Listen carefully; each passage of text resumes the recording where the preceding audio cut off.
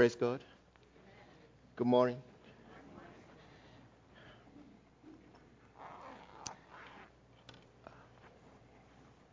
Yesterday, several of you came to our place in Cookville, and it was a very tremendous blessing, I must say. We're very, very grateful. Actually, like someone said that in English, when you appreciate what someone has done for you, you say thank you. But sometimes thank you actually is not enough to express what you feel.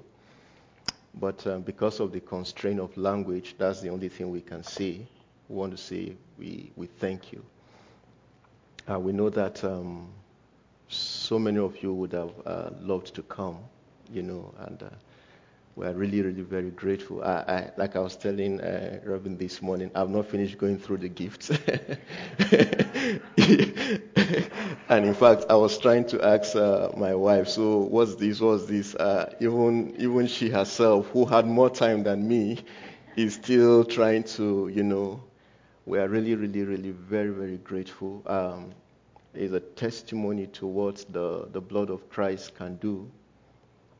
You don't know us. We came from a very faraway country just to be in your midst. And in spite of the fact that we are not related any other way, apart from this blood that was shed for each and every one of us, you have accepted us, and you've shown that we are one, and we are very, very grateful. God will bless you for all the efforts, all the thoughts, the cost, and everything. God bless you. Thank you very, very much. Definitely when the baby arrives, that's Esther. Her name is Esther. When she arrives, we'll all be here by God's grace. You'll get to see the baby, and we'll come to fellowship with you. Let us pray.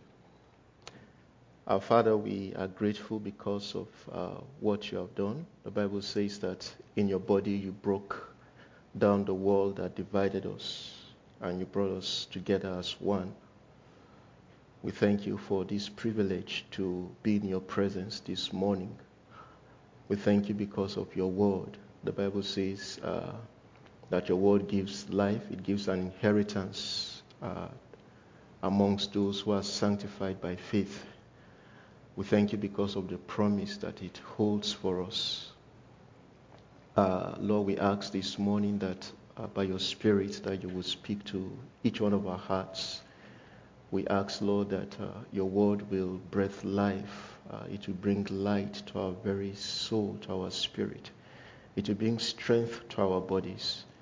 In the name of Jesus Christ. Lord, we look up to you for this time that we have. And we thank you, Lord, for how you've been with us from the beginning of this service, for all that you've already said. And Lord, we trust that all of what you are doing today will produce fruits to the glory of your name. We thank you for hearing this prayer. In Jesus' name we pray. Amen. So today we want to talk about the bedrocks of our faith. I must tell you that it was very difficult to decide on what to talk about. There were several things that came to my mind, things that I say, okay, maybe this will do. Ultimately, I thought we should discuss this topic. First of all, I wanted to title it Bedrocks of Faith, because probably that looks more, elegant.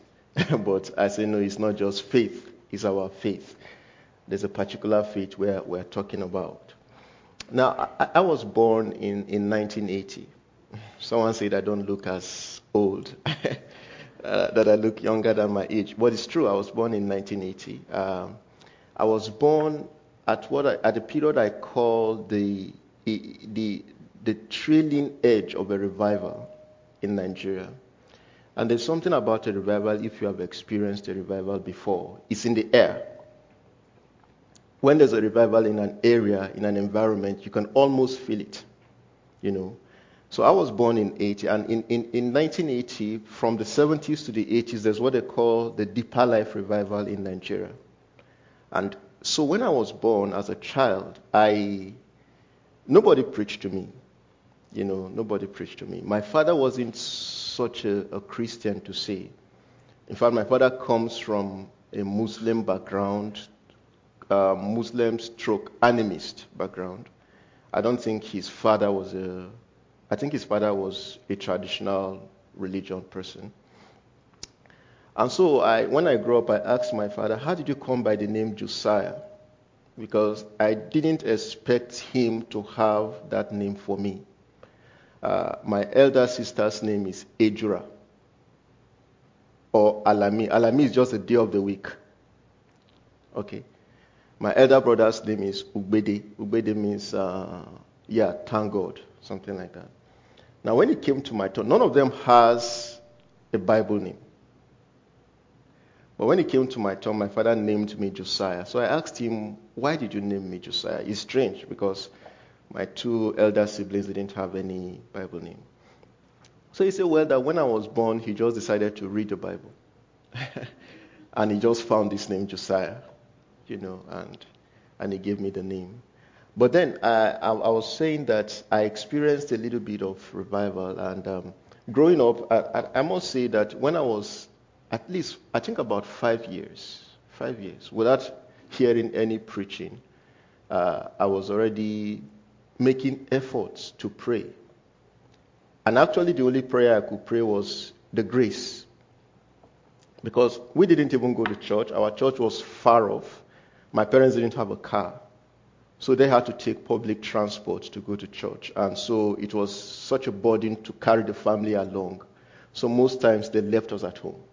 So it wasn't as if I had a church background to say. But revival is something you have to experience. You know, and I was praying, I was fasting, I wasn't taught, you know. So I would just pray. By 12 or so, I would go to the room and kneel down and say, may the grace of our Lord Jesus Christ, the love of God, and the fellowship of the Holy Spirit be with us now forevermore. That was the only prayer I could pray. You know, amen. I did that for years, for years. And that is because there was a revival. So my experience is that I want to, my thinking, the way I understand God is that I want to touch him. I'm not satisfied with just doing the activities. I'm not satisfied with that. I'm not satisfied. It's good I come to church, I participate in all that is happening and all of that, but all of that alone does not satisfy me. I want to experience God because that was how I was born. That was my very first experience. I experienced a little bit of that. So for many years, I would have that thirst to experience God, you know, as I read my Bible, as I pray. And I hope that you have that kind of desire too. I hope that you are not just satisfied to, you know, just come to church, just do the very minimum, you know, just making sure you don't go to hell, just do the minimum. I hope that is not your desire. So, well, we'll just do the minimum. We go to church, we pray, make sure we don't do bad stuff. No, there's more. There's more of God to be experienced here on earth, not when we get to heaven. And I pray and hope that that is your desire. Today we will look at some things that I think are very critical, especially for the time that we live in. Now, if you look at the text, you will discover that we've been very ambitious. There's no way we can cover what we said we will cover, all right? So that's been very, very ambitious. So I think what we are going to do just really is to mention those things. And if you look at Hebrews chapter 6, or maybe for a context, we should start from chapter 5 as we discuss the bedrocks of our faith. So the first thing I want to talk about is the necessity for laying these bedrocks, or the necessity for making sure they are in place. So if you look at Hebrews chapter 5, around from verse 5, I'll read very quickly. He says, so also Christ glorified not himself to be made an high priest, but he that said unto him, Thou art my son, today have I begotten thee. As he said also in another place, Thou art a priest forever, after the order of Melchizedek, who in the days of his flesh, when he had offered up prayers and supplications with strong cryings and tears unto him that was able to save him from death, and was heard in that he feared. Though he was a son, yet learned he obedience by the things which he suffered. And being made perfect, he became the author of eternal salvation unto all them that obey him, called of God and high priest, after the order of Melchizedek. Now, this is the first thing I want to say with regards to the necessity of having these bedrocks in place. Now, you will see here that the Bible is talking about Christ himself. The Bible says he was the Son. And you will think, concerning the matter I want to talk about, that if anybody will have a free pass, it will be Christ. Why is it necessary? Why is it necessary for us to make sure that these bedrocks of our faith are in place? Why is it necessary, in other words, for us to lay a solid foundation? It is because there will be a reason for us to fall away. There will be a reason. And you see, there is no escaping it. If anybody was going to escape, it would have been Christ. And since Christ did not escape it, none of us will escape it. None of us will escape this reason for falling away. And the thing that the Bible mentioned concerning Christ here is the subject of suffering. Did you see that? The Bible says that even though he was a son, yet he learned obedience through the things that he suffered. And I've been here for 3 years, thereabout. I realize that the subject of suffering is not a subject that we are very, very familiar with here. You see, and perhaps you will say you are familiar with it. You suffer when your network is not very, very strong. I don't intend to diminish that. That could be a form of suffering. All right. You suffer, for instance, when you go to the hospital and you have to wait on a long queue. But the subject of suffering, as I listen to your news, I was telling Grandma Herding that one of the thing I'm trying to be very disciplined about is that I listen to too much news. I don't like it. So I'm trying to be very disciplined about it. But as I listen to your news, I realize that even though you may not be experiencing it intensely now, you will soon experience it. You will most definitely soon begin to experience it. You will experience, because when you look at the argument, you just know that the other side will win eventually, however hard you try. Because what the other side is proposing is suitable to the flesh. And so they will win. And so in the future, you will be viewed as the enemy. When all these other forces and all of these that are contending now find a common ground, when they agree, they will just not understand why you cannot agree with them. They will not just understand why you cannot agree that it is right for people to kill their babies. They won't understand it. They will see you as the enemy. And so persecution will come. It hasn't come, but it will come. And so before it comes, it is good to make sure that these foundations are in place. There are several occasions, and one of it is what I just mentioned, that there will be a direct persecution because of your faith. Jesus told us so. Jesus said that in the world you will have tribulation. Do you know that the Bible says in Philippians chapter 1 verse 29 that to you it is given not only to believe in Christ but to suffer for him? That's what the Bible says. In 1 Peter chapter 4, the Bible says, for any man who has suffered in the flesh has ceased from sin. And what the Bible is saying there is that it's not as if suffering has a value in delivering you from sin. It is that if you prepare your mind to suffer, then you will not sin. You see, what makes people to fall away is the fear of the cross. Am I right? And everybody has that opportunity. Even Christ himself had it. You remember Christ told the people that if I want, I will tell my Father and he will do what? He will send 6 legions. So when it is your turn to face the cross, you will have the opportunity to dodge it. Christ had it, you will have it. All right. And in order for you not to dodge it, but you see, that cross that you could dodge is your path to glory. In order for you not to dodge it, you have to make sure now that you have all of these stones, if you like, you have them in place. That is what will see you through the coming days. Amen. So I've talked about direct persecution, that it will come. As long as we remain Christians, as long as we remain true, Jesus said that if any man will come after me, what should he do? Take up his cross and follow me. And if you know what the cross is, the cross that you are taking is the implement upon which you will die. Am I right?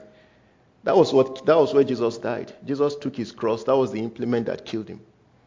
And your cross is about the same thing. And I don't intend to scare you. All right? I don't intend to scare you. I just want to tell you the truth. That these things will come. Now, there is an occasion for suffering as a result of direct persecution that the world will bring on us. Okay? There is also an occasion as a result of, in fact, afflictions. Afflictions. What I call the contradictions of faith. Or some people call it the trials of faith. You see, and for those of you who know a little bit of my story, I've experienced some symptoms for years in my body. And when I read the gospel, I look at Mark, I keep wondering, one day the Bible says that a leper was just, he saw Jesus, and he said that if you are willing, you can make me whole. And what did Jesus say? He said, I'm willing, behold, the leper was healed.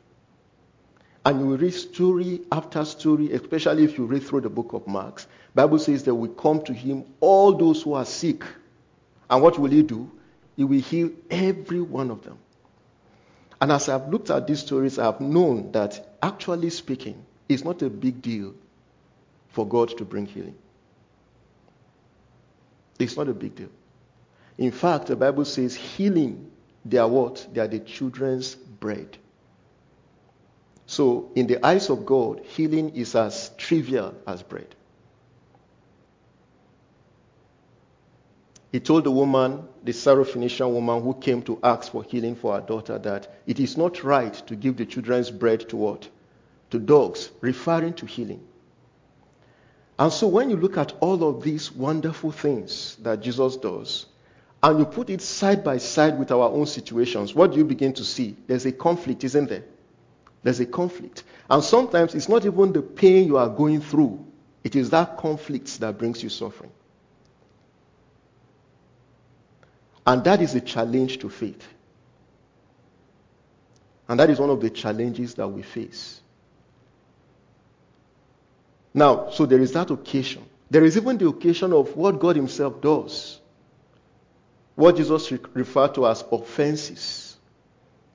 Can you imagine John the Baptist? The Bible tells us that after he came and he was the forerunner of Christ, he had proclaimed that Jesus is going to come. He has done great things. He refused his entitlements. I hope you know John the Baptist was a priest. He was a priest, entitled to all the sacrifices. He could have stayed in his father's house and become a priest. People will make sacrifice. He will eat all those fats, all those things that they give to priests, enjoy himself. But he chose to be in the wilderness, eating grasshoppers and honey, and wearing skin, on his body. And he has done that for several years, preparing the way for Jesus Christ to come. And Jesus did come. He baptized him. And some few years later, John was arrested and put in prison. As if that wasn't bad enough, John in prison heard how that Jesus was going to the house of Matthew and other tax collectors and he was feasting while he was in prison. And so he said, no, this can't be right. So he called some of his disciples and said, go and find out. Is he the one that should come or should we expect another? You see, even the disposition of God can bring offense.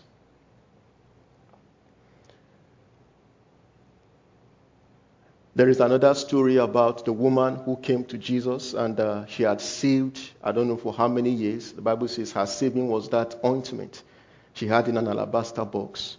And Judas was there that day.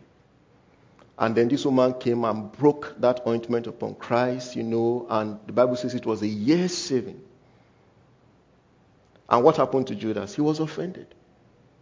Can you imagine Jesus Christ, who had preached about helping the poor, meeting the needs of those who were needy, who had gone about, walking all over the place, trying to relieve people of their situations. This day he was sitting down and watching a woman spend a year's earning on his head. And Judas was like, how can you do that?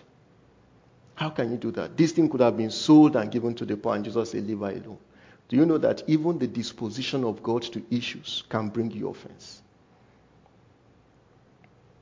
And because of that, you need to make sure that these bedrocks are in place. These things that will make you, to ride through all the elements that might bring suffering to a Christian. So, like I said, we'll just mention them. I've talked about persecution that will come from the world. I've talked about the conflicts that you will have in your own life. You remember that, was it Jacob's wife? After that she conceived, the Bible says the children struggled in her womb. And she was like, okay, if this is a blessing, why am I thus? See, if it is so, why am I thus? That's King James language. If all of this was a blessing from God, why am I having this experience? And that was a conflict she had to resolve. And if you read through the Bible, there are all these cases. See Jesus himself. There's even the suffering of ministry. After 3.5 years or so in which Jesus had ministered, the Bible says in Matthew, he began to curse the cities in which most of his signs were done. Chorazin, Capernaum, those cities in which he spent his life. And in Matthew chapter 28, verse 11, the Bible says he made a new call. Come unto me, all you who labor and are heavy laden, and I will give you rest. What was Jesus saying? That even though I have spent my life these 3 years trying to reach to these people, and when you look at it, he appears to be very unsuccessful. He said, well, I'm ready to start again. And what was his reason? He said, I thank you, O Father, because you have hidden these things from the wise and the prudent, isn't it? And you have revealed it to babes, because that is how it seems pleasing to you. That was how Jesus rode through that conflict. Because he had this bedrock of faith in place. Some of these things which we need to. So don't think that there was no conflict even in the life of Christ. Do you know that one day he told the people, he said that the Queen of Sheba, she will arise on the day of judgment and do what? And condemn you. Because she came from the far east to listen to the wisdom of Solomon. And behold, a greater than Solomon is here. Isn't it? He said to them that the people of Nineveh, they will arise on the day of judgment and condemn this generation because they repented at the preaching of Jonah. And if you know Jonah didn't even preach with love. Right? Jonah just preached as an excuse. And to think that a man like Jonah, who went into the field to preach, not because he loved the people, because he was compelled, got better results than Christ, who preached, in fact, aiming to die for the people he was preaching. To think that Jonah got a better result, you think that wasn't a conflict for Christ. But how did he ride through it? He said, I thank you, Father, because this is how it seems pleasing in your sight. So we need also to have what I call maybe the tentacles that we put on the ground that will enable us to ride through. Because we also have these conflicts, these challenges, these contradictions. We're experiencing them in our lives too. And nobody can tell how much of this we'll experience in the future. So if you look at Hebrews chapter 6, the Bible says that, therefore, leaving the principles of the doctrine of Christ, let us go on to perfection, not laying again the foundation of repentance from dead works. Now that's the first thing. Now we know that the Bible is trying to tell us that there are principles. I'm a little bit wary of using, but that's the area I know. If you know calculus, and you want to do differentiation, that's what they call differentiation from first principle. Okay. Now you learn how that is. My professor used to say, at least do it once in your lifetime. But when you begin to study it further and further, you will not need to go back to the first principles. But anytime you are confused, if I give you an expression and say, okay, find the derivative of this expression, and you're unable to do it, because there are advanced principles to do it. If you did not remember any of the advanced principles, you are always sure that if you go back to apply the first principle, you will get it right. Okay? So there are first principles that the Bible says that even when, as you progress in your Christian life, in your Christian experience, if you were to meet a conflict that you couldn't solve, if you were to meet any situation that you cannot explain, if you didn't know any advanced principles to apply, if you came back to the first principles, you will get it right. Because those are foundational principles, they don't change. So the first thing the Bible tells us about these basic principles of Christ is repentance from dead works. And now there are two things there. The first thing is repentance. The other thing is dead works. And there are several explanations to dead works. And like I said, we are just mentioning it. Hopefully, we will have time to study it for ourselves. Now, dead works are works that people do as a way of definition, hoping to be saved by them. Right? Hoping to be saved by them. And sometimes when we begin to face these contradictions, and because of the devil's assault on our minds, we think that it is because of something that we have not done or something we need to do. Right? And that takes you away from the love of Christ that is shed on the cross. From that anchor that can hold you. And I used to have that conflict a lot. I used to feel that there's something I should just do. If only I could be more holy. If only I could be more dedicated, right? If only I could be more committed. But none of those is able to save. Irrespective of whatever conflict we are facing, whatever challenges we might have, we'll always remember that it was the death of Christ, or it is the death of Christ on the cross that will continually hold us, that will ensure our safety. But the Bible talks about repentance, all right? And we can't just go into it. Those who taught us the Word of God, I'm sure when they were teaching us repentance, it took days for them to teach us. And so we don't have the time. But repentance is different from reformation. Am I right? It's different from renovation. Some people renovate their lives and think that they repented. It's different from refurbishment. That is not repentance. If you look at Acts chapter 28, where Paul was talking about his story, he says that God called him that he will, through the preaching of the word, the eyes of the people will be opened, that they will turn from darkness unto light, and from the power of Satan unto God. So you see, repentance is turning from and turning to. Okay? So people turn from, but they don't turn to. That is still not repentance. If you turn from the power of the devil and you don't turn to the power of God, you have not repented. If somebody was a terrible sinner and he realized that this sin is going to hurt me, and he were to stop sinning but didn't turn to God, that is not biblical repentance. That is probably refurbishment or renovation. That is not yet repentance. So repentance is to turn from one and to turn to the other. Isaiah chapter 55, the Bible says, let the wicked abandon his way, and let the unrighteous man abandon his thoughts. But it didn't stop there. It said, and let them turn to the Lord. isn't it? So that is what the Bible calls repentance. And you must be sure that that block is laid firmly in your life. That the block or the bedrock of repentance is firm. And repentance, even though we do it once symbolically, is a continual thing, isn't it? We keep repenting. We lay it down as a foundation, but we build on it. Each time in our life, as we progress, we come across issues that God is saying, well, take care of this. We repent at that point. There's a day in which we say, okay, God, I've repented. So you are laying the foundation that day. But you have to build on that. So the first thing the Bible talks about is repentance. The second thing the Bible talks about is faith toward God. And when I look at the life of Christ, I haven't seen somebody who had faith toward God. Do you know in the Psalms, Jesus praying, he says that the Lord will not allow his bone to see corruption.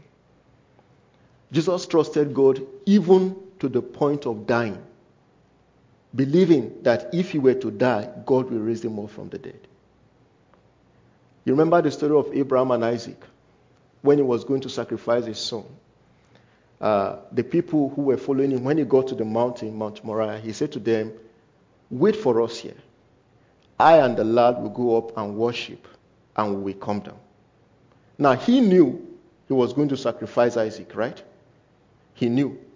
But in his heart, he believed that even if he were to sacrifice Isaac, he will come down with Isaac. I don't know how that works. Imagine a man who was going to sacrifice his son, telling his servants that I and the lad will go up to worship and we will come back. So what is faith towards God saying? That even at death, you trust God. Jesus said, even if I die, God will not allow my bone to see corruption. Do you remember the story of Joseph? When he was to die, how he called his brethren and said, don't leave my bone in Egypt. Don't leave my bone in Egypt. The Bible tells us, if you look at the story of the Hall of Fame or the Hall of Faith in Hebrews, the Bible says that there were people who believed God for deliverance they never saw, but they didn't stop believing. They were sawn asunder, some of them were stoned. They were hoping for a promise that God gave them, which they never saw in their lifetime, but they held on to it. So that's the kind of faith we're talking about. That is the foundation that will help us to right through. So it says faith toward God, the doctrine of baptisms. And you see that baptism is plural. It's not just the immersion into water. There's a Bible calls the doctrine of baptisms. All right? And one of the baptisms the Bible talked about in the Bible is when he comes, he will baptize you with the Holy Spirit and with fire. So there's that baptism. There's the baptism of John. There's the baptism of water. There's baptism into Christ and all of that.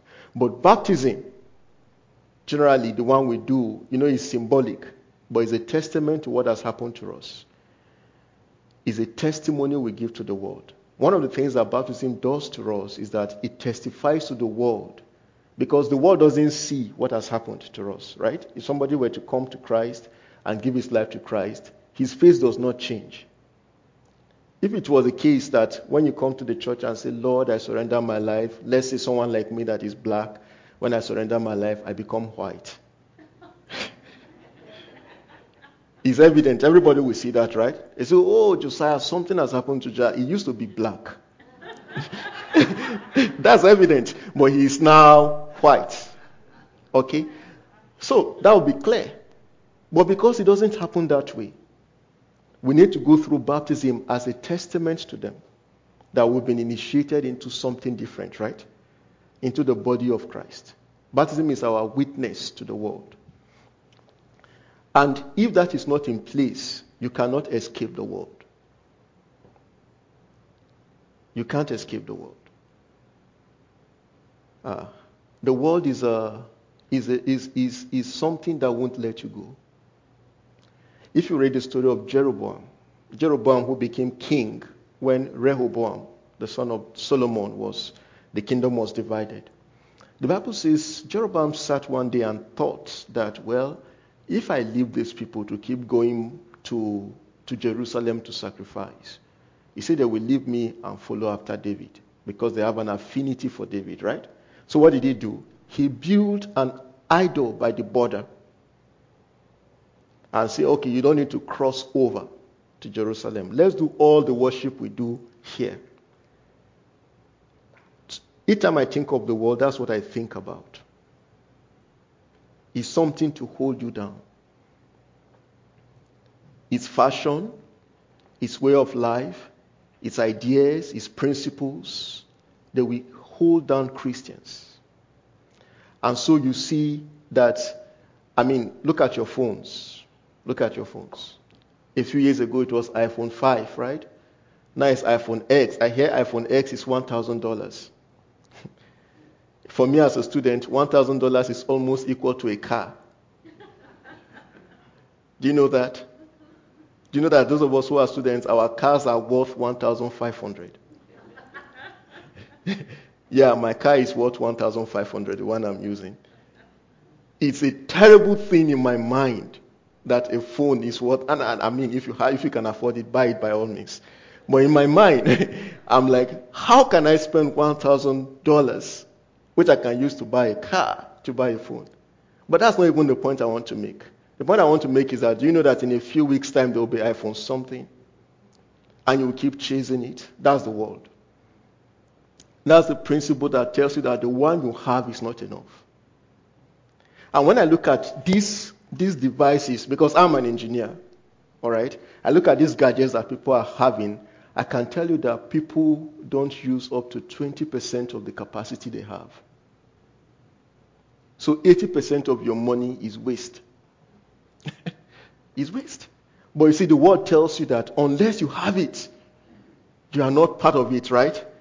Unless you have it, you are losing something. And so you see Christians keep chasing it. I've heard stories about people who are in debt, but they have a very big truck on which they are paying hundreds of dollars every month. And I say, why not get something small and not be in debt? Isn't that sensible? But you see, they can't do that because the word tells them that actually this is what is happening. This is how you should live. There are several people who, if there was no templates of getting married, would have married the way they know how, right? But because there's this template that everybody is trying to live by, you see that people are struggling for what really they don't need. And the Bible says there's a doctrine of baptisms, a testimony to the world that I don't have to be like you, which you have to have in place. Otherwise, the world will not let you go. But Paul says that not only is the world dead to him, that he himself is dead to the world. In other words, if the world wanted to do something and they are looking for people to invite for that occasion, Paul will not be on their list. Because Paul has a testimony to them that I'm not one of you. And for us, it is this doctrine of baptisms, this evidence we give to the world that we died with Christ and we are raised with him, that finally brings a separation between us and the world. And you need to have it in place. In all the discussion that is going on now, I know is such that if you want to come from the perspective of the scripture, you know that you'll be shamed, isn't it? You'll be regarded as intolerant, you'll be regarded as outdated and all of that. And then there will be some Christians who will be ashamed because there is a template that everybody follows. And they don't want to be different from it. But the Bible says in Romans chapter 12, what did the Bible say? It says, be ye transformed by the renewing of your mind. Now don't be conformed to this world. And the way I understand conforming is like a manufacturing process. You want to manufacture 100 of a given item. So what do? Do you do them separately? No, you do a template. You just stamp it. And before you know it, you have 100. That's how the world is. There's a form into which they want to fit all of us. And it is the doctrine of baptism, the testimony that we give to them of the reality of what has happened in our hearts that delivers us from that. And we need to have this also in place. And so the Bible says another issue is the laying on of hands. And I know that people explain laying of hands in different ways. Yes, there's laying of hands for impartation, for identification. All of that is true. But, I like to look at things just in their basic. So what does it mean? I mean, if it is just laying of hands, just the physical laying of hands, I mean, it doesn't really mean so much. We are not the only ones who do it. It's not just Christians that do it. You see, most other people do it. Other religions do it. So for us, the physical laying of hands must also symbolize something else.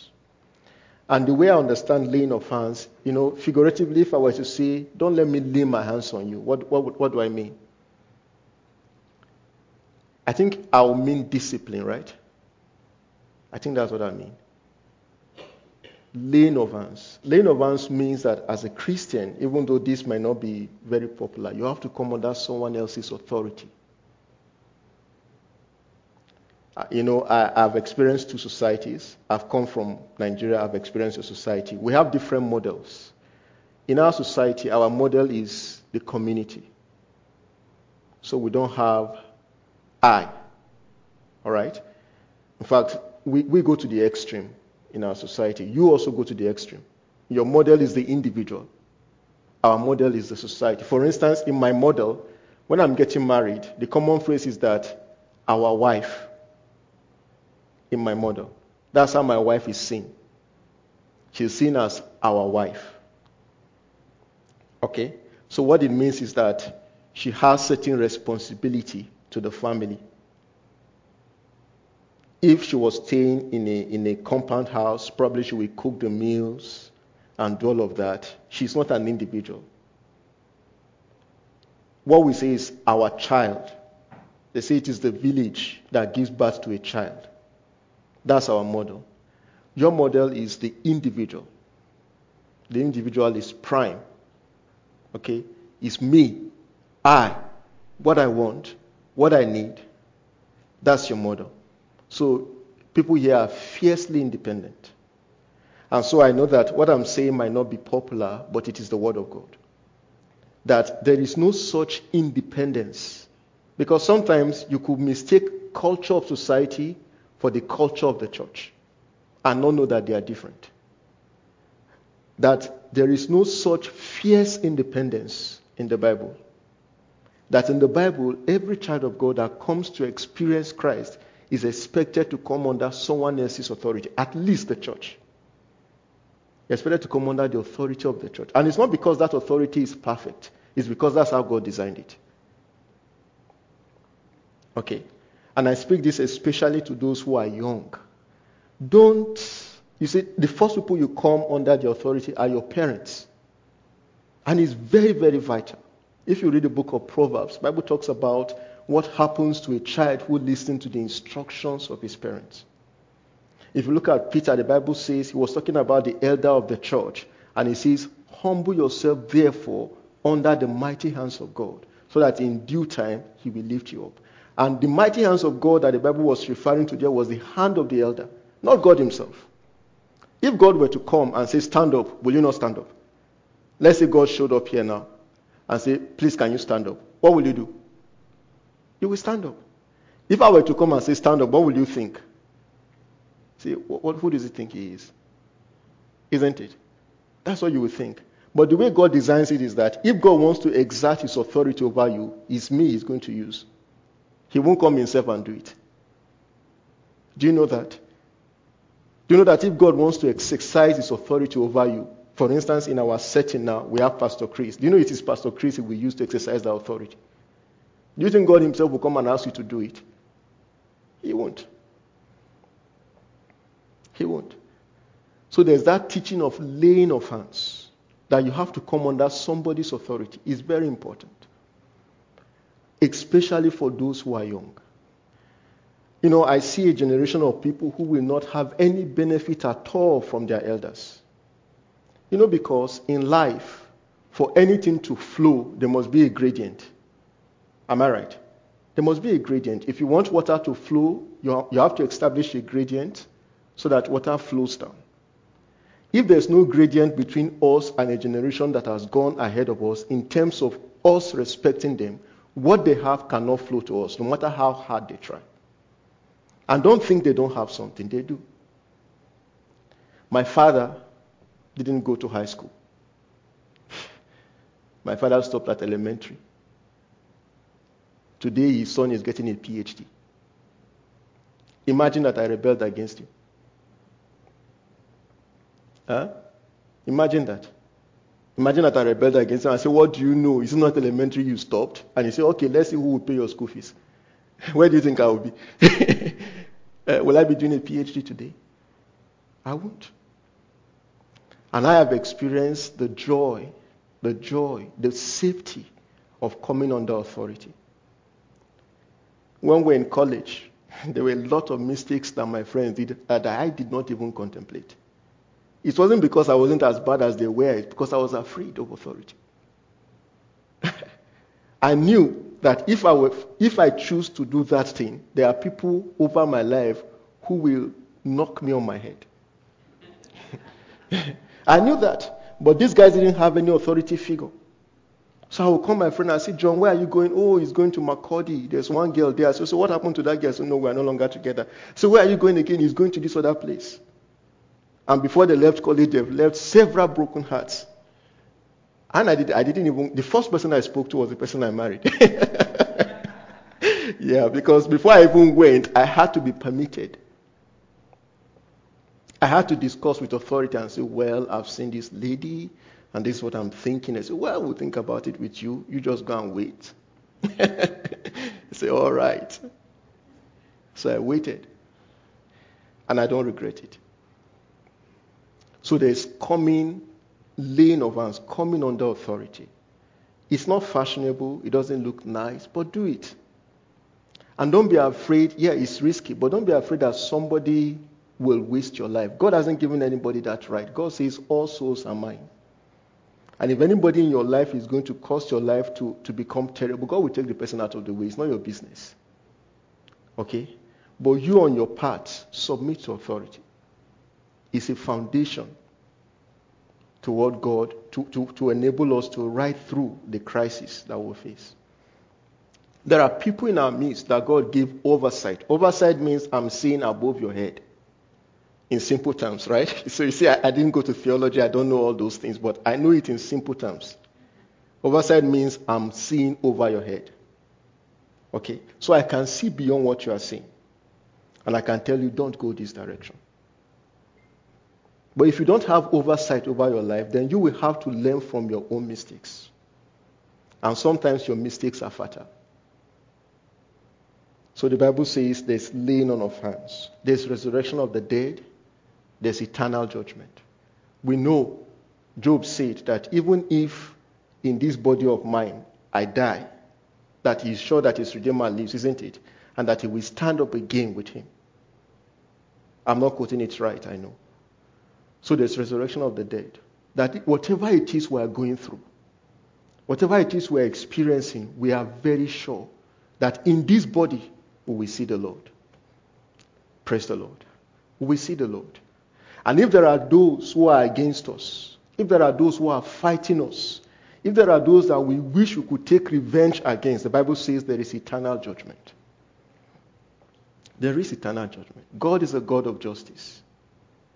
You might feel offended. You might feel the government is against you. You might feel that people have been given right over and above you, but there is eternal judgment. And let all of these things be in place so that in the days ahead, we'll be able to face whatever it is that will come against us. Now, I want to conclude by looking at Acts chapter 2. Acts chapter 2, verse 42. It said, and they continued steadfastly in the apostles' doctrine and fellowship and in breaking of bread and in prayers. And fear came upon every soul, and many wonders and signs were done by the apostles. And all that believed were together and had all things in common, and sold their possessions and goods, and parted them to all men as every man had need. And they continued daily with one accord in the temple and breaking bread from house to house, did eat their meats with gladness and singleness of heart, praising God and having favor with all the people. And the Lord added to the church daily such as should be saved. Now, this is another thing that is very crucial. The Bible says they continued daily in the apostles' doctrine, in fellowship, and in breaking of bread, and in prayers. This is another bedrock of our faith. Fellowship. Fellowship is not just coming together. Fellowship means that I actually know you. You know my challenge. You know my experience. We are together. Okay? That's fellowship. Prayers. Breaking of bread. We just did it this morning, and I don't get to do it often, which I don't like. I don't like it. I mean, back home at least once a month but these days I move around a lot, so I don't get to do it often, and it's not right. But it's good, as the pastor was saying this morning, as often as you do it in remembrance of the Lord. It's one of our pillars. Okay? Breaking of bread, fellowship, and praying. Again, like I said, I'm not going into details in any of these things. I'm just trying to mention them so that we could have them in our hearts. When we got born again, they used to tell us that a prayerless Christian is a powerless Christian. Okay? And it rhymed, so we remembered it. A prayerless Christian is a powerless Christian. So it was our ambition. I mean, from the very day I got born again, it was my ambition to pray at least 1 hour every day. It was very, very, very difficult. So I used to keep my watch. I'll be looking at my watch and praying. So have I gotten to 1 hour yet? No, let's continue. No, that's not how you should do it. You should start at your level. But the idea is that we're taught to pray. We're taught to pray every day. We're taught to read our Bibles every day. And those things are important. The Bible says we should pray all manners of prayer.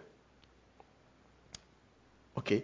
And I believe, actually, that some of the things that has helped me even presently would be the prayers I prayed years ago, before I knew that I'll be here. So let's finish from where we started. Hebrews. I want to talk about the risk of neglecting what we've discussed today.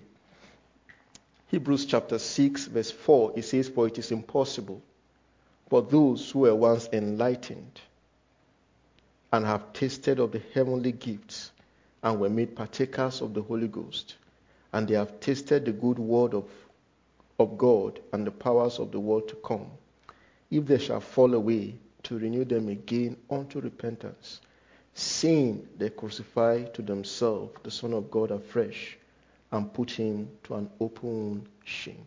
Now, this is the risk of neglecting. The Bible says it is impossible that if a man had experienced God and he falls away, let's say somebody from amongst our midst now goes out and begins to say that the blood of Christ is actually of no value.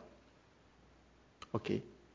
That Jesus actually is not the way of salvation. And if you read history, that it has happened like that, right?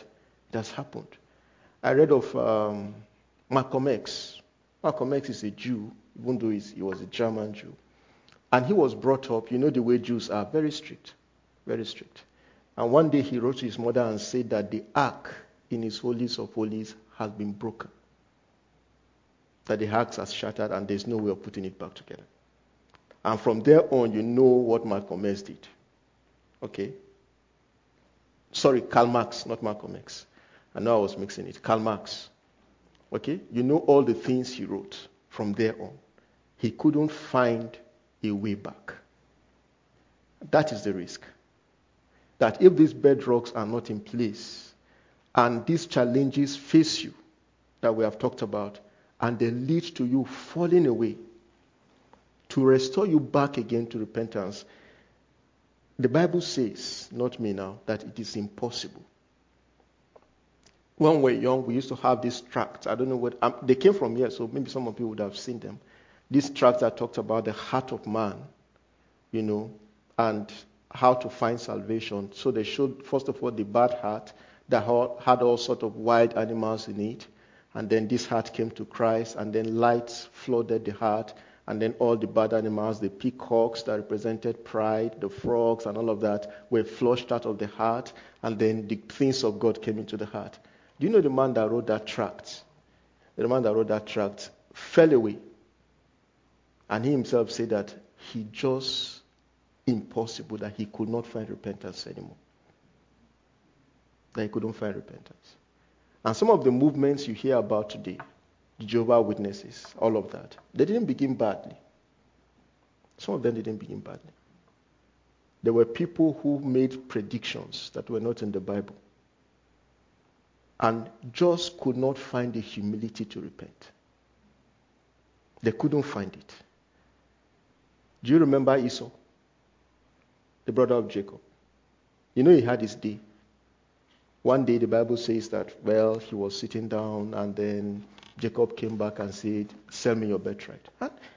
Esau was tired of it. He said, what shall this birthright do to me? Why does everybody keep talking about birthright? Daddy, birthright, mommy, birthright, Jacob, birthright. Okay, you have it. And so the Bible says he exchanged it for pottage. And you see, that was bad. But he had his many years to turn, didn't he? He had several opportunities to turn.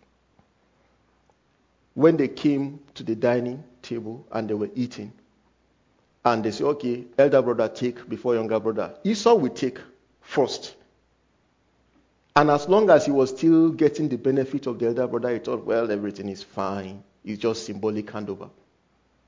But on the day that it mattered, when he sought repentance, did he find it? He did not. You remember, what's his name? Judas? What did Jesus do? Jesus kept telling him. I'm sure that Jesus talked to Judas. I'm sure of that. In fact, on the day that he ultimately went to sell him, the Bible says there was one last effort that the Lord made to recover him. That he dipped the bread and gave it to him, right? And after he ate it, and even that would not change him, the Bible says the devil entered into him. When it was time for repentance, could he find it? No. So that's the risk. That the Bible says it is impossible that if somebody had experienced all of this and he falls away, to bring him back again to repentance is impossible. So today we have talked about why is it necessary? Because there will be challenges and we will not have a free ride. There was only one person who was qualified to have a free ride by the quality of his life. That was Christ.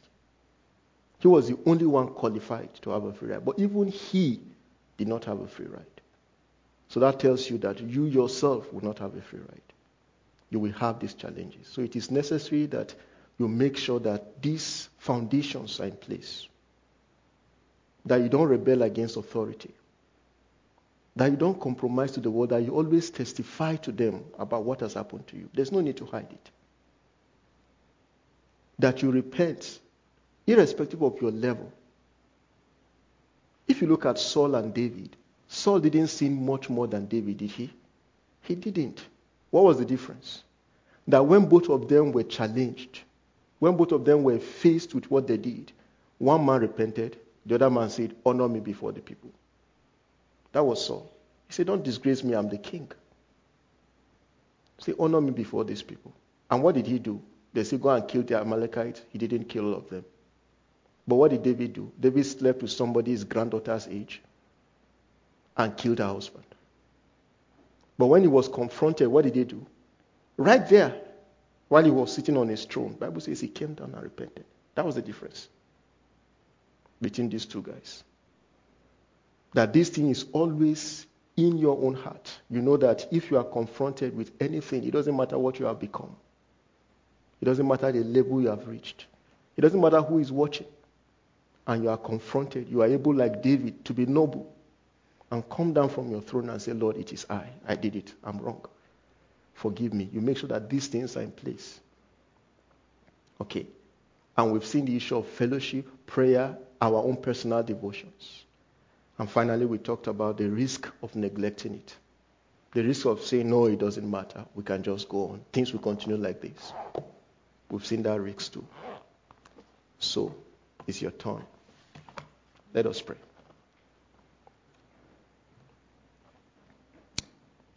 Our Father, we are grateful for the privilege of listening to you. We thank you for your word. We pray, Lord, that you will give us the heart to do your word. We pray you help us to sift through all the voices and to hear your voice. We pray, Lord, that anywhere that there is weakness, anywhere that we are paralyzed, that even though we desire to do the right thing, that we are unable to do it. We pray, Lord, that you will grant strength to our bodies and help us to go up this mountain. And so we thank you for this assembly and for your plan. And because the Bible says you who began a good thing, that you are able to accomplish it. And so we trust you, Lord, that whatever you began to do here, that you will finish it to the glory of your name. We know that we are facing some issues of conflict ourselves. And in all of this, Lord, we hold on to you because you will make all things right. Thank you, Father, for answering these prayers. In Jesus' name we pray. Amen.